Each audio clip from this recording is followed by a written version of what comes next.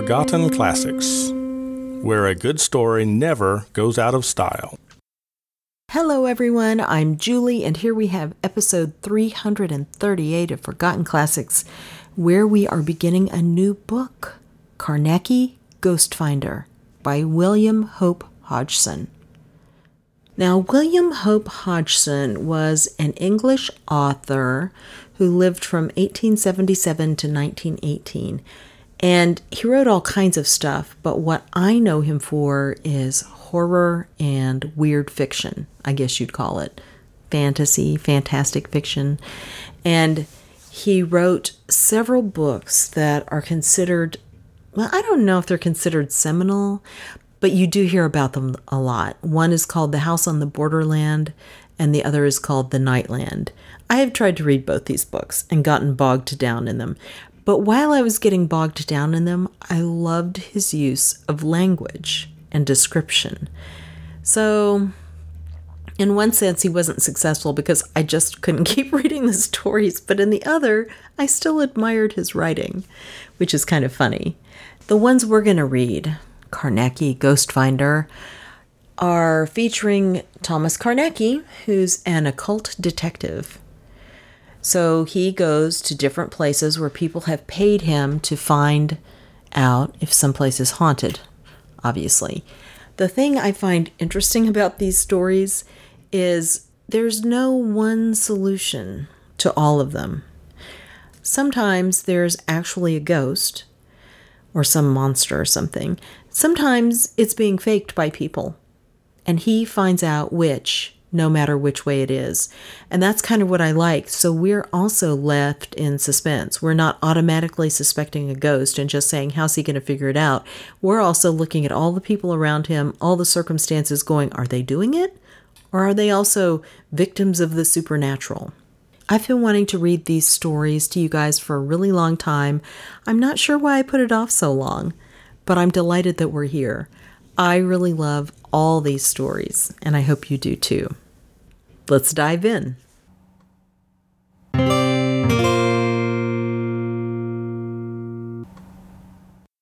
Carnacki the Ghost Finder by William Hope Hodgson. The Gateway of the Monster. In response to Carnacki's usual card of invitation to have dinner and listen to a story, I arrived promptly at 427 Chain Walk to find the three others who were always invited to these happy little times there before me. 5 minutes later, Carnacki, Arkwright, Jessup, Taylor, and I were all engaged in the pleasant occupation of dining. "You've not been away long this time," I remarked as I finished my soup, forgetting momentarily Carnacki's dislike of being asked even to skirt the borders of his story until such time as he was ready. Then he would not stint words. "That's all," he replied with brevity, and I changed the subject, remarking that I had been buying a new gun, to which piece of news he gave an intelligent nod and a smile which I think showed a genuinely good-humored appreciation of my intentional changing of the conversation. Later, when dinner was finished, Carnacki snugged himself comfortably down in his big chair along with his pipe and began his story with very little circumlocution. "As Dodgson was remarking just now, I've only been away a short time, and for a very good reason, too. I've only been away a short distance. The exact locality, I am afraid I must not tell you, but it is less than 20 miles from here. Though, except for changing a name, that won't spoil the story. And it is a story, too. One of the most extraordinary things I have ever run against. I received a letter a fortnight ago from a man I must call Anderson, asking for an appointment. I arranged a time, and when he came, I found that he wished me to investigate and see whether I could not clear up a long-standing and too well, authenticated case of what he termed haunting. He gave me very full particulars, and finally, as the case seemed to present something unique, I decided to take it up. 2 days later, I drove to the house late in the afternoon. I found it a very old place, standing quite alone in its own grounds. Anderson had left a letter with the butler, I found, pleading excuses for his absence and leaving the whole house at my disposal for my investigations. The butler evidently knew the object of my visit, and I questioned him pretty thoroughly during dinner, which I had in rather lonely state. He is an old and privileged servant, and had the history of the Grey Room exact in detail. From him I learned more particulars regarding two things that Anderson had mentioned in but a casual manner. The first was that the door of the Grey Room would be heard in the dead of night to open and slam heavily, and this even though the butler knew it was locked, and the key on the bunch in his pantry. The second was that the bedclothes would always be found torn off the bed and hurled in a heap into the corner. But it was the door slamming that chiefly bothered the old butler. Many and many a time, he told me, had he lain awake and just got shivering with fright listening, for sometimes the door would be slammed time after time, thud, thud, thud, so that sleep was impossible. From Anderson, I knew already that the room had a history extending back over 150 years. 3 people had been strangled in it, an ancestor of his, and his wife and child.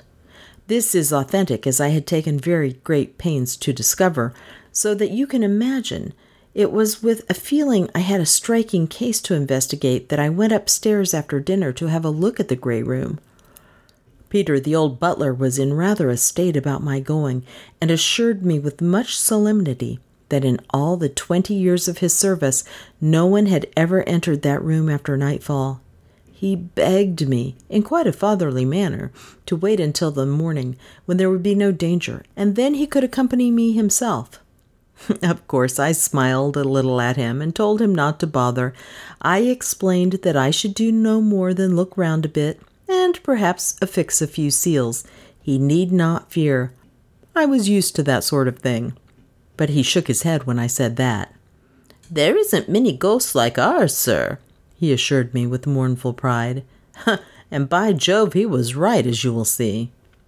I took a couple of candles, and Peter followed with his bunch of keys. He unlocked the door, but would not come inside with me. He was evidently in a fright, and he renewed his request that I would put off my examination until daylight. Of course, I laughed at him again, and told him he could stand sentry at the door and catch anything that came out.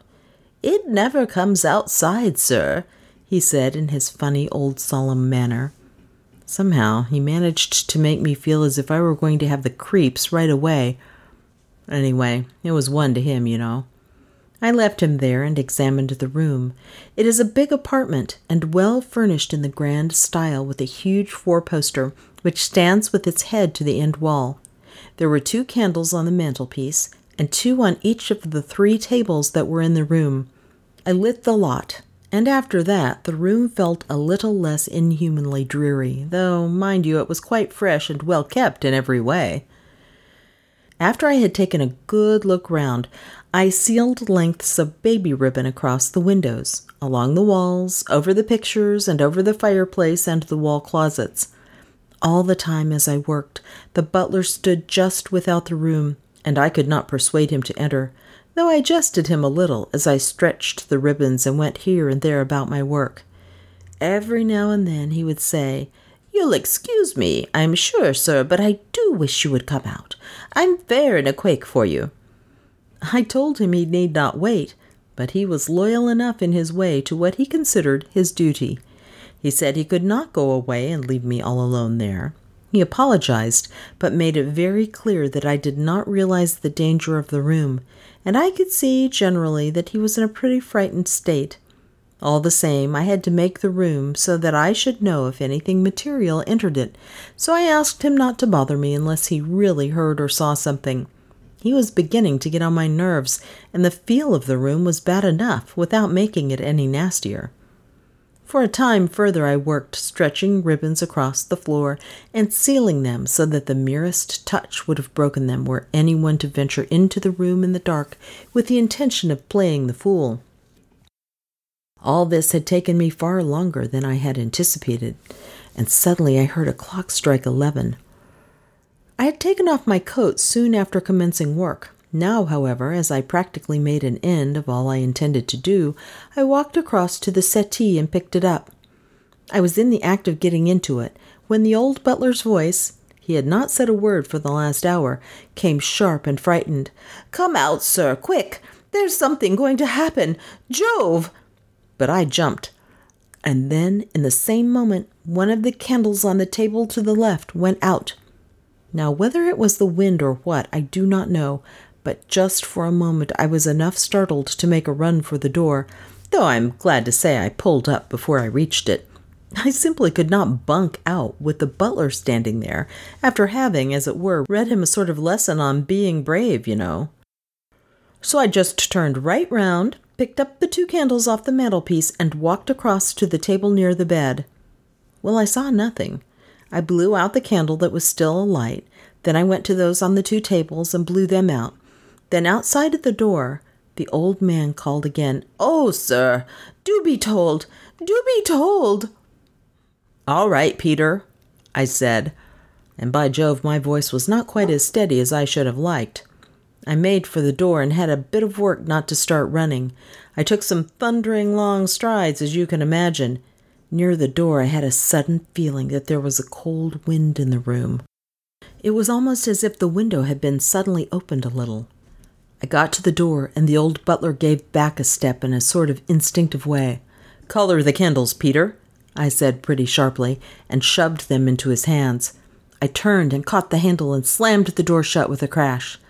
Somehow, do you know, as I did so, I thought I felt something pull back on it, but it must have been only fancy. I turned the key in the lock, and then again double-locking the door. I felt easier then, and set to and sealed the door. In addition, I put my card over the keyhole and sealed it there, after which I pocketed the key and went downstairs, with Peter, who was nervous and silent, leading the way. Poor old beggar! It had not struck me until that moment that he had been enduring a considerable strain during the last 2 or 3 hours. About midnight I went to bed.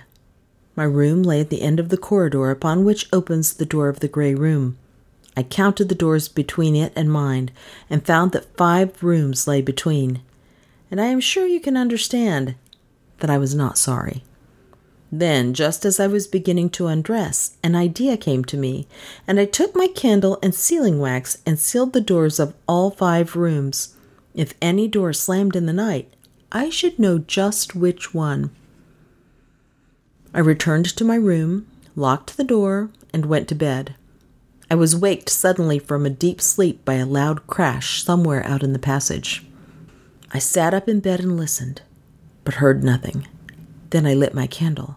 I was in the very act of lighting it when there came the bang of a door being violently slammed along the corridor. I jumped out of bed and got my revolver. I unlocked the door and went out into the passage, holding my candle high and keeping the pistol ready. Then a queer thing happened. I could not go a step toward the grey room. You all know I am not really a cowardly chap. I've gone into too many cases connected with ghostly things to be accused of that. But I tell you, I funked it. Simply funked it, just like any blessed kid. There was something precious unholy in the air that night. I ran back into my bedroom and shut and locked the door. Then I sat on the bed all night and listened to the dismal thudding of a door up the corridor. The sound seemed to echo through all the house. Daylight came at last, and I washed and dressed. The door had not slammed for about an hour, and I was getting my nerve back again. I felt ashamed of myself, though in some ways it was silly, for when you're meddling with that sort of thing, your nerve is bound to go sometimes. And you just have to sit quiet and call yourself a coward until daylight. Sometimes it is more than just cowardice, I fancy. I believe at times it is something warning you and fighting for you. But all the same, I always feel mean and miserable after a time like that. When the day came properly, I opened my door and, keeping my revolver handy, went quietly along the passage. I had to pass the head of the stairs along the way, and who should I see coming up but the old butler carrying a cup of coffee. He had merely tucked his nightshirt into his trousers, and he had an old pair of carpet slippers on. "Hello, Peter," I said, feeling suddenly cheerful, for I was as glad as any lost child to have a live human being close to me. "Where are you off to with the refreshments?" The old man gave a start and slopped some of the coffee. He stared up at me, and I could see he looked white and done up. He came on up the stairs and held out the little tray to me. "I'm very thankful indeed, sir, to see you safe and well," he said. "I feared one time you might risk going into the gray room, sir. I've lain awake all night with the sound of the door. And when it came light, I thought I'd make you a cup of coffee. I knew you would want to look at the seals, and somehow it seems safer if there's two, sir." "Peter," I said, "you're a brick. This is very thoughtful of you." And I drank the coffee. "Come along," I told him, and handed him back the tray. "I'm going to have a look at what the brutes have been up to. I simply hadn't had the pluck to in the night." "I'm very thankful, sir," he replied. "Flesh and blood can do nothing, sir, against devils, and that's what's in the gray room after dark." I examined the seals on all the doors as I went along and found them right, but when I got to the gray room, the seal was broken, though the card over the keyhole was untouched. I ripped it off and unlocked the door and went in, rather cautiously, as you can imagine. But the whole room was empty of anything to frighten one, and there were heaps of light. I examined all my seals, and not a single one was disturbed. The old butler had followed me in, and suddenly he called out, "The bedclothes, sir!" I ran up to the bed and looked over, and surely they were lying in the corner to the left of the bed. Jove! You can imagine how queer I felt. Something had been in the room. I stared for a while from the bed to the clothes on the floor. I had a feeling that I did not want to touch either. Old Peter, though, did not seem to be affected that way. He went over to the bed coverings and was going to pick them up, as doubtless he had done every day these 20 years back. But I stopped him. I wanted nothing touched until I had finished my examination. This I must have spent a full hour over, and then I let Peter straighten up the bed, after which we went out and I locked the door, for the room was getting on my nerves. I had a short walk and then breakfast, after which I felt more my own man, and so returned to the gray room. And with Peter's help and one of the maids, I had everything taken out of the room except the bed, even the very pictures. I examined the walls, floor, and ceiling then with probe, hammer, and magnifying glass, but found nothing suspicious. And I can assure you, I began to realize in very truth that some incredible thing had been loose in the room during the past night. I sealed up everything again and went out, locking and sealing the door as before. After dinner, Peter and I unpacked some of my stuff, and I fixed up my camera and flashlight opposite to the door of the gray room with a string from the trigger of the flashlight to the door. Then, you see, if the door were really opened, the flashlight would blare out, and there would possibly be a very queer picture to examine in the morning. The last thing I did before leaving was to uncap the lens, and after that I went off to my bedroom and to bed, for I intended to be up at midnight, and to ensure this I set my little alarm to call me. Also, I left my candle burning. The clock woke me at 12, and I got up and into my dressing gown and slippers. I shoved my revolver into my right side pocket and opened my door. Then I lit my darkroom lamp and withdrew the slide so it would give a clear light. I carried it up the corridor about 30 feet and put it down on the floor with the open side away from me so it would show me anything that might approach along the dark passage. Then I went back and sat in the doorway of my room with my revolver handy, staring up the passage toward the place where I knew my camera stood outside the door of the gray room. I should think I had watched for about an hour and a half when suddenly I heard a faint noise away up the corridor.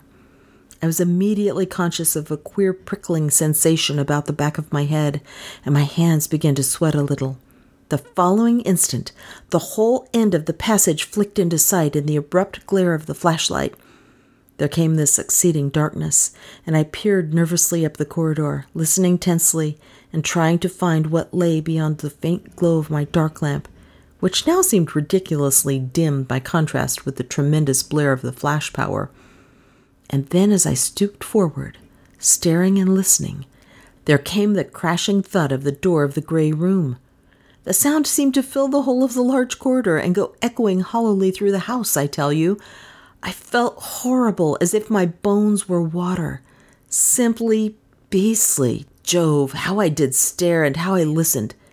And then it came again. Thud, thud, thud, and then a silence that was almost worse than the noise of the door, for I kept fancying that some awful thing was stealing upon me along the corridor. And then suddenly my lamp was put out, and I could not see a yard before me, and I realized all at once that I was doing a very silly thing sitting there, and I jumped up. Even as I did so, I thought I heard a sound in the passage, and quite near me. I made one backward spring into my room and slammed and locked the door. I sat on my bed and stared at the door. I had my revolver in my hand, but it seemed an abominably useless thing. I felt there was something on the other side of that door. For some unknown reason, I knew it was pressed up against the door. And it was soft. That was just what I thought. Most extraordinary thing to think. Presently, I got a hold of myself a bit and marked out a pentacle hurriedly with chalk on the polished floor, and there I sat in it almost until dawn. And all the time, away up the corridor, the door of the gray room thudded at solemn and horrid intervals. It was a miserable, brutal night. When the day began to break, the thudding of the door came gradually to an end. And at last I got hold of my courage and went along the corridor in the half-light to cap the lens of my camera. I can tell you, it took some doing, but if I had not done so, my photograph would have been spoilt, and I was tremendously keen to save it. I got back to my room and then set to and rubbed out the 5-pointed star in which I had been sitting. Half an hour later, there was a tap at my door. It was Peter with my coffee. When I had drunk it, we both went along to the gray room. As we went, I had a look at the seals on the other doors, but they were untouched. The seal on the door of the gray room was broken, as also was the string from the trigger of the flashlight, but the card over the keyhole was still there. I ripped it off and opened the door. Nothing unusual was to be seen until we came to the bed. Then I saw that, as on the previous day, the bedclothes had been torn off and hurled into the left-hand corner, exactly where I had seen them before. I felt very queer, but I did not forget to look at all the seals, only to find that not one had been broken. Then I turned and looked at old Peter, and he looked at me, nodding his head. "Let's get out of here," I said. "It's no place for any living humans to enter without proper protection." We went out then, and I locked and sealed the door again. After breakfast, I developed the negative, but it showed only the door of the gray room half opened. Then I left the house, as I wanted to get certain matters and implements that might be necessary to life, perhaps to the spirit, for I intended to spend the coming night in the gray room. I got back in a cab about 5:30 with my apparatus, and this Peter and I carried up to the gray room, where I piled it carefully in the center of the floor. When everything was in the room, including a cat which I had brought, I locked and sealed the door and went toward the bedroom, telling Peter I should not be down for dinner. He said, "Yes, sir," and went downstairs, thinking that I was going to turn in, which was what I wanted him to believe, as I knew he would have worried both me and himself if he had known what I intended. But I merely got my camera and flashlight from my room and hurried back to the gray room. I locked and sealed myself in and set to work, for I had a lot to do before it got dark. First, I cleared away all ribbons across the floor. Then I carried the cat, still fastened in its basket, over toward the far wall and left it. I returned then to the center of the room and measured out a space 21 feet in diameter, which I swept with a broom of hyssop. About this I drew a circle of chalk, taking care never to step over the circle. Beyond this I smudged with a bunch of garlic, a broad belt right around the chalked circle, and when this was complete, I took from my stores in the center a small jar of a certain water. I broke away the parchment and withdrew the stopper.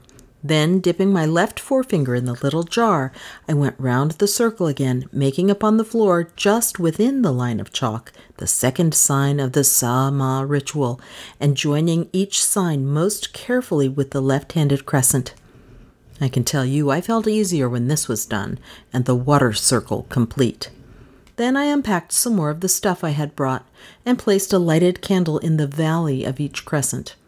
After that, I drew a pentacle, so that each of the 5 points of the defensive star touched the chalk circle.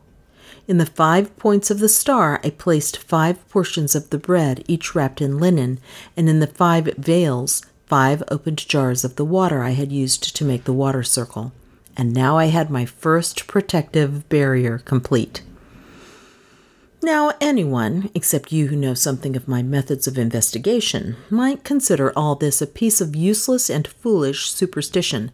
But you all remember the black veil case, in which I believe my life was saved by a very similar form of protection, whilst Astor, who sneered at it and would not come inside, died.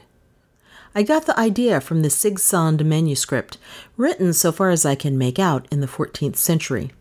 At first, naturally, I imagined it was just an expression of the superstition of his time, and it was not until a year later that it occurred to me to test his defense, which I did, as I've just said, in that horrible black veil business. You know how that turned out. Later I used it several times, and always I came through safe, until that moving fur case. It was only a partial defense, therefore, and I nearly died in the pentacle. After that, I came across Professor Garter's experiments with a medium. When they surrounded the medium with a current in vacuum, he lost his power, almost as if it cut him off from the immaterial. That made me think a lot, and that is how I came to make the electric pentacle, which is a most marvelous defense against certain manifestations.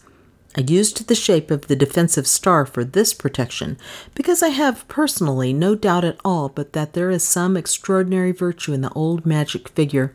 Curious thing for a 20th century man to admit, is it not? But then, as you all know, I never did and never will allow myself to be blinded by the little cheap laughter. I ask questions and keep my eyes open. In this last case, I had little doubt that I had run up against a supernatural monster, and I meant to take every possible care, for the danger is abominable. I turned to now fit the electric pentacle, setting it so that each of its points and veils coincided exactly with the points and veils of the drawn pentagram upon the floor. Then I connected up the battery, and the next instant the pale blue glare from the intertwining vacuum tubes shone out. I glanced about me then with something of a sigh of relief, and realized suddenly that the dusk was upon me, for the window was gray and unfriendly. Then, round at the big empty room, over the double barrier of electric and candlelight, I had an abrupt, extraordinary sense of weirdness thrust upon me. In the air, you know, as it were, a sense of something inhuman impending. The room was full of the stench of bruised garlic, a smell I hate. I turned now to the camera and saw that it and the flashlight were in order. Then I tested my revolver carefully, though I had little thought that it would be needed. Yet, to what extent materialization of an abnatural creature is possible given favorable conditions, no one can say, and I had no idea what horrible thing I was going to see or feel the presence of. I might in the end have to fight with the materialized monster. I did not know, and could only be prepared. I never forgot that 3 other people had been strangled in the bed close to me, and the fierce slamming of the door I had heard myself. I had no doubt that I was investigating a dangerous and ugly case. By this time the night had come, though the room was very light with the burning candles, and I found myself glancing behind me constantly, and then all round the room. It was nervy work waiting for that thing to come. Then suddenly, I was aware of a little cold wind sweeping over me, coming from behind. I gave one great nerve thrill, and a prickly feeling went all over the back of my head. Then I hove myself round with a sort of stiff jerk and stared straight against that queer wind. It seemed to come from the corner of the room to the left of the bed, the place where both times I had found the heap of tossed bedclothes. Yet I could see nothing unusual, no opening, nothing. Abruptly, I was aware that the candles were all aflicker in that unnatural wind. I believe I just squatted there and stared in a horribly frightened wooden way for some minutes. I shall never be able to let you know how disgustingly horrible it was sitting in that vile, cold wind. And then flick, flick, flick, all the candles round the outer barrier went out, and there was I, locked and sealed in that room, and with no light beyond the weakish blue glare of the electric pentacle. A time of abominable tenseness passed, and still that wind blew upon me, and then suddenly I knew that something stirred in the corner to the left of the bed. I was made conscious of it, rather, by some inward unused sense than by either sight or sound, for the pale, short radius glare of the pentacle gave but a very poor light for seeing by. Yet as I stared, something began slowly to grow upon my sight, a moving shadow, a little darker than the surrounding shadows. I lost the thing amid the vagueness, and for a minute or two I glanced swiftly from side to side with a fresh, new sense of impending danger. Then my attention was directed to the bed. All the coverings were being drawn steadily off with a hateful, stealthy sort of motion. I heard the slow, dragging slither of the clothes, but I could see nothing of the thing that pulled. I was aware in a funny, subconscious, introspective fashion that the creep had come upon me, yet that I was cooler mentally than I had been for some minutes, sufficiently so to feel my hands were sweating coldly, and to shift my revolver half-consciously while I rubbed my right hand dry upon my knee, though never for an instant taking my gaze or my attention from those moving bedclothes. The faint noises from the bed ceased once, and there was a most intense silence, with only the sound of the blood beating in my head. Yet immediately afterward I heard again the slurring of the bedclothes being dragged off the bed. In the midst of my nervous tension I remembered the camera, and reached round for it, but without looking away from the bed. And then, all in a moment, the whole of the bed coverings were torn off with extraordinary violence, and I heard the flump they made as they were hurled into the corner. There was a time of absolute quietness then for perhaps a couple of minutes, and you can imagine how horrible I felt. The bedclothes had been thrown with such savageness, and then again the brutal unnaturalness of the thing that had just been done before me. Abruptly over by the door I heard a faint noise, a sort of crickling sound, and then a pitter or two upon the floor. A great nervous thrill swept over me, seeming to run up my spine and over the back of my head, for the seal that secured the door had just been broken. Something was there. I could not see the door. At least, I mean to say that it was impossible to say how much I actually saw and how much my imagination supplied. I made it out only as a continuation of the gray walls, and then it seemed to me that something dark and indistinct moved and wavered there among the shadows.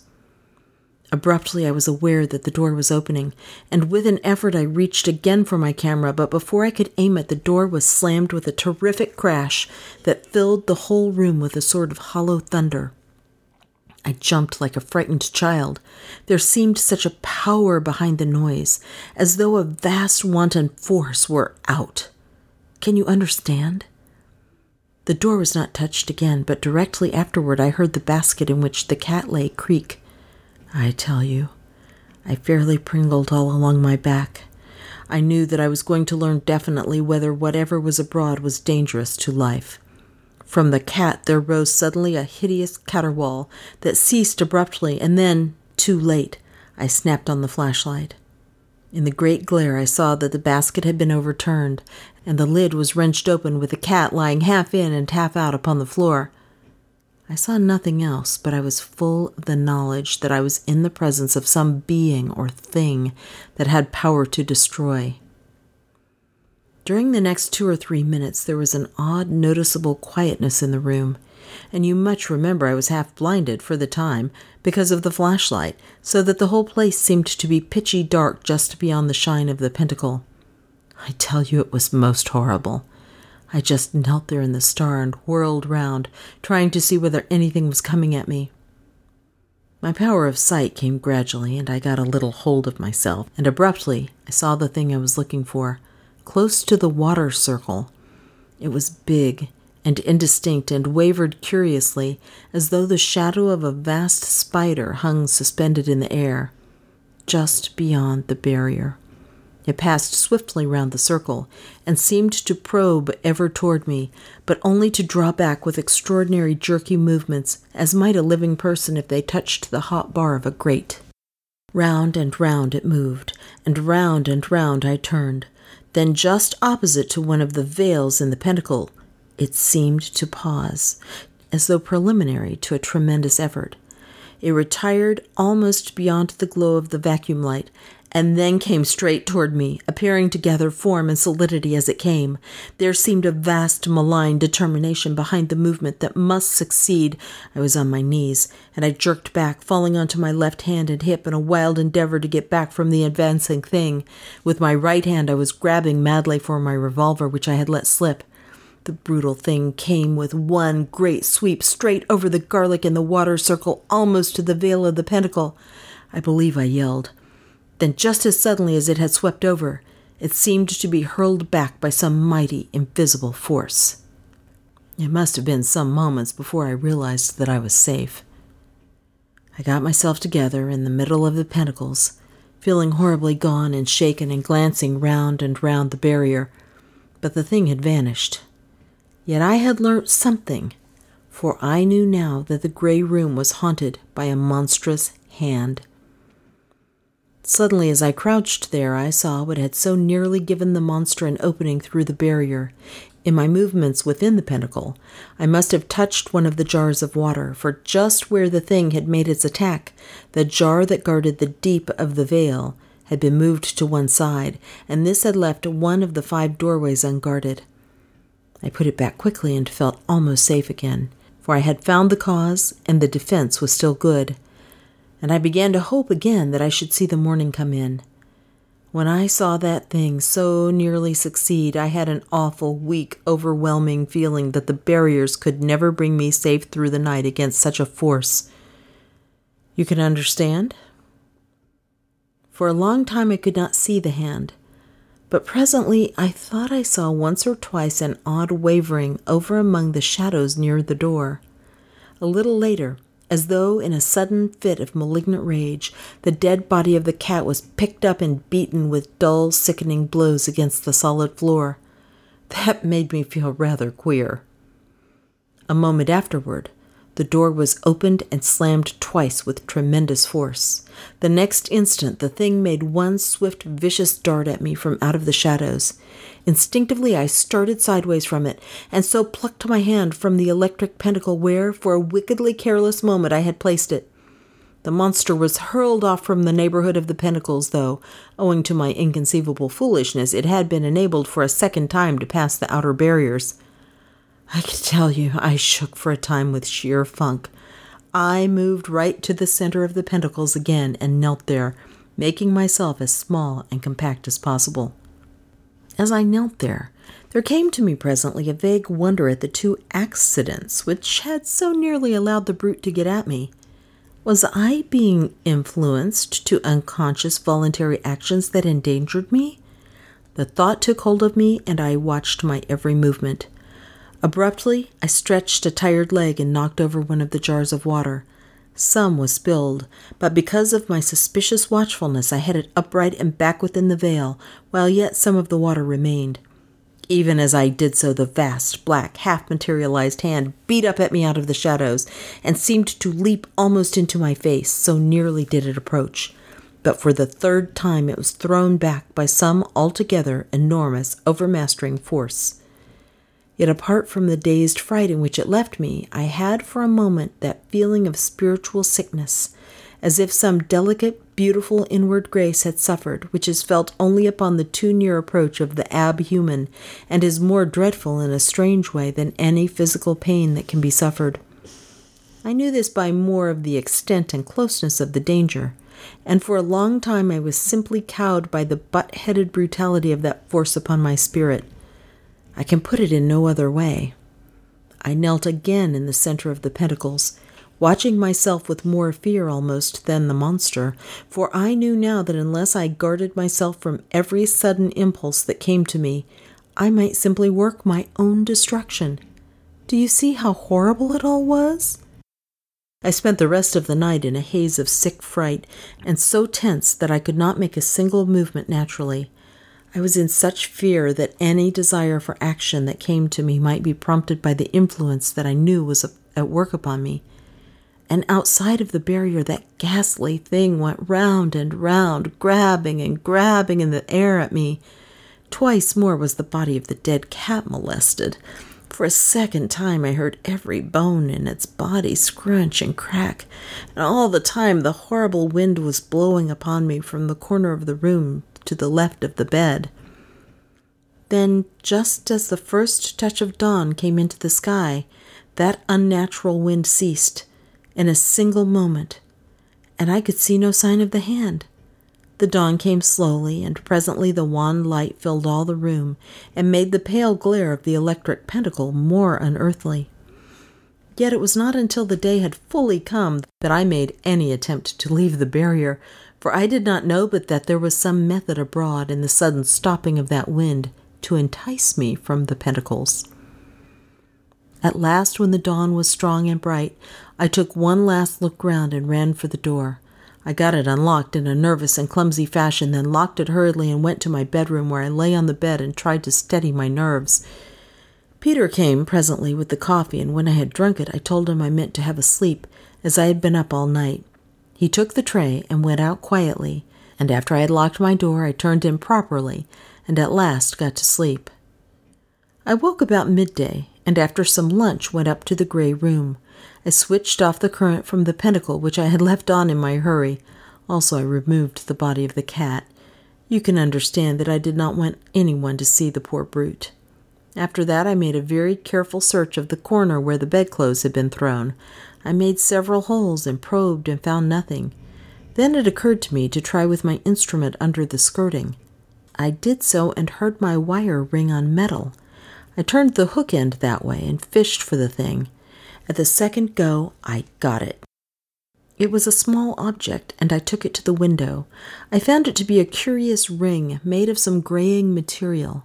The curious thing about it was that it was made in the form of a pentagon. That is, the same shape as the inside of the magic pentacle, but without the mounts, which formed the points of the defensive star. It was free from all chasing or engraving. You will understand that I was excited when I tell you I felt sure I held in my hand the famous luck ring of the Anderson family, which indeed was of all things the one most intimately connected with the history of the haunting. The ring was handed on from father to son through generations, and always in obedience to some ancient family tradition.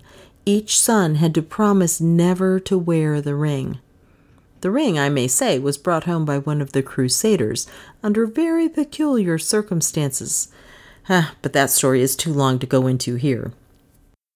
It appears that young Sir Hulbert, an ancestor of Anderson's, made a bet, in drink, that he would wear the ring that night. He did so, and in the morning his wife and child were found strangled in the bed in the very room in which I stood. Many people, it would seem, thought young Hulbert was guilty of having done the thing in drunken anger, and he, in an attempt to prove his innocence, slept a second night in the room. He also was strangled. Since then, as you may imagine, no one has ever spent a night in the Grey Room, until I did so. The ring had been lost so long that it had become almost a myth, and it was most extraordinary to stand there with the actual thing in my hand, as you can understand. It was whilst I stood there looking at the ring that I got an idea. Supposing that it were, in a way, a doorway. You see what I mean? A sort of gap in the world hedge. It was a queer idea, I know, and probably was not my own, but came to me from the outside. You see, the wind had come from that part of the room where the ring lay. I thought a lot about it. Then the shape, the inside of a pentacle. It had no mounts, and without mounts, as the Sigsand manuscript has it, the mounts which are the 5 hills of safety. To lack is to give power to the demon, and surely to favor the evil thing. You see, the very shape of the ring was significant. and I determined to test it. I unmade the pentacle, for it must be made afresh and a round one to be protected. Then I went out and locked the door, after which I left the house to get certain matters, for neither yarbs nor fire nor wire must be used a second time. I returned about 7:30, and as soon as the things I had brought had been carried up to the grey room, I dismissed Peter for the night, just as I had done the evening before. When he had gone downstairs, I let myself into the room and locked and sealed the door. I went to the place in the center of the room where all the stuff had been packed, and set to work about all my speed to construct a barrier about me and the ring. I do not remember whether I explained it to you, but I had reasoned that if the ring were in any way a medium of admission, and it were enclosed with me in the electric pentacle, it would be, to express it loosely, insulated. Do you see? The force, which had visible expression as a hand, would have to stay beyond the barrier which separates the ab from the normal, for the gateway would be removed from accessibility. As I was saying, I worked with all my speed to get the barrier completed about me and the ring, for it was already later than I cared to be in that room unprotected. Also, I had a feeling there would be a vast effort made that night to regain the use of the ring, for I had the strongest conviction that the ring was a necessity to materialization. You will see whether I was right. I completed the barriers in about an hour, and you can imagine something of the relief I felt when I felt the pale glare of the electric pentacle once more all about me. From then onward, for about 2 hours, I sat quietly facing the corner from which the wind came. About 11 o'clock, a queer knowledge came that something was near to me, yet nothing happened for a whole hour after that. Then suddenly I felt the cold, queer wind begin to blow upon me. To my astonishment, it seemed now to come from behind me, and I whipped round with a hideous quake of fear. The wind met me in the face. It was blowing up from the floor close to me. I stared down in a sickening maze of new frights. What on earth had I done now? The ring was there, close beside me where I had put it. Suddenly, as I stared bewildered, I was aware there was something queer about the ring, funny, shadowy movements and convolutions. I looked at them stupidly, and then abruptly I knew the wind was blowing up at me from the ring. A queer, indistinct smoke became visible to me, seeming to pour upward through the ring and mix with the moving shadows. Suddenly I realized I was in more than any mortal danger, for the convoluting shadows about the ring were taking shape, and the death hand was forming within the pentacle. Oh my goodness, do you realize it? I had brought the gateway into the pentacles, and the brute was coming through, pouring into the material world as gas might pour out from the mouth of a pipe. I should think I knelt for a moment in a sort of stunned fright. Then, with a mad, awkward movement, I snatched at the ring, intending to hurl it out of the pentacle. Yet it eluded me as though some invisible living thing jerked it hither and thither. At last I gripped it, yet in the same instant it was torn from my grasp with incredible and brutal force. A great black shadow covered it and rose into the air and came at me. I saw that it was the hand, vast and nearly perfect in form. I gave one crazy yell and jumped over the pentacle and the ring of burning candles and ran despairingly for the door. I fumbled idiotically and ineffectually with the key, and all the time I stared with a fear that was like insanity toward the barriers. The hand was plunging toward me, yet even as it had been unable to pass into the pentacle when the ring was without, so now that the ring was within, it had no power to pass out. The monster was chained, as surely as any beast would be, were chains riveted upon it. Even then I got a flash of this knowledge, but I was too utterly shaken with fright to reason, and the instant I managed to get the key turned, I sprang into the passage and slammed the door with a crash. I locked it and got to my room somehow, for I was trembling so I could hardly stand, as you can imagine. I locked myself in and managed to get the candle lit. Then I lay down on my bed and kept quiet for an hour or two, and so I got steadied. I got a little sleep later, but woke when Peter brought my coffee. When I had drunk it, I felt altogether better, and took the old man along with me whilst I had a look into the grey room. I opened the door and peeped in. The candles were still burning. wan against the daylight, and behind them was the pale glowing star of the electric pentacle. And there, in the middle, was the ring, the gateway of the monster, looking demure and ordinary. Nothing in the room was touched, and I knew that the brute had never managed to cross the pentacles. Then I went out and locked the door. After a sleep of some hours, I left the house and returned in the afternoon in a cab. I had with me an oxyhydrogen jet and 2 cylinders containing the gases. I carried the things into the gray room, and there in the center of the electric pentacle I erected the little furnace. 5 minutes later, the luck ring, once the luck, but now the bane of the Anderson family, was no more than a little solid splash of hot metal. Carnacki felt in his pocket and pulled out something wrapped in tissue paper. He passed it to me. I opened it and found a small circle of grayish metal, something like lead, only harder and rather brighter. "Well," I asked at length, after examining it and handing it round to the others, "did that stop the haunting?" Carnacki nodded. "Yes," he said. "I slept 3 nights in the gray room before I left.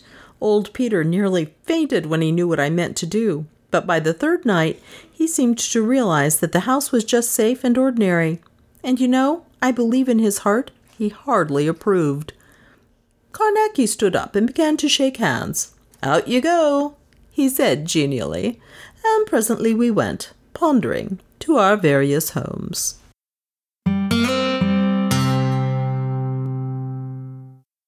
I thought I'd just drop back in now to talk about this story. I love the fact that the slamming door became this horrible sign of terror. We've all heard doors slammed in anger, and I guess this demon had great anger. But as the story goes on, that slamming door just kind of starts to wear on me. It becomes more and more sinister. And I did love the idea that early on, Carnacki's like, "Oh," and then I thought, I better seal all 5 doors in case someone's slamming a different door. And I was like, wow, I'm terrible. That didn't even occur to me. I also liked his sequence of trial and error, which in one way is what made the story so long, but in the other way it showed you some of his careful technique and the way he thought through things. And also the fact that he could make mistakes, like when he kicked over the water jar, but which led to him realizing that he was being influenced mentally. And of course, the biggest mistake was anybody else like me when you heard the part about, and then I'm in the pinnacle and the ring is in the pinnacle, and I'm like, no, it's coming from the ring, and when he realizes it, I'm like, yep, you idiot, get out of the pinnacle. So I thought that was great. And I also kind of was interested in the idea that what we've seen is it doesn't matter if someone breaks the line of the pinnacle. If you cross the pinnacle even by stepping across, at least the way I think of it from other stories and from TV, the power of the pinnacle is broken. Anything can get in or out. And in this story, each different thing, I guess, had to break the pinnacle, or it remained okay even if you stepped out of it or ran out of it the way he did. Because I love the idea that the ring is stuck inside the pinnacle. So the demon can't get out and he can just melt it down. And then the last thing I liked, which was the demon appears as a giant hand because it's coming through a ring. The ring would go on its finger. I just thought that was funny. So I hope you like these stories. We're going to be doing all 8 or 9 of them. More next week. Bye.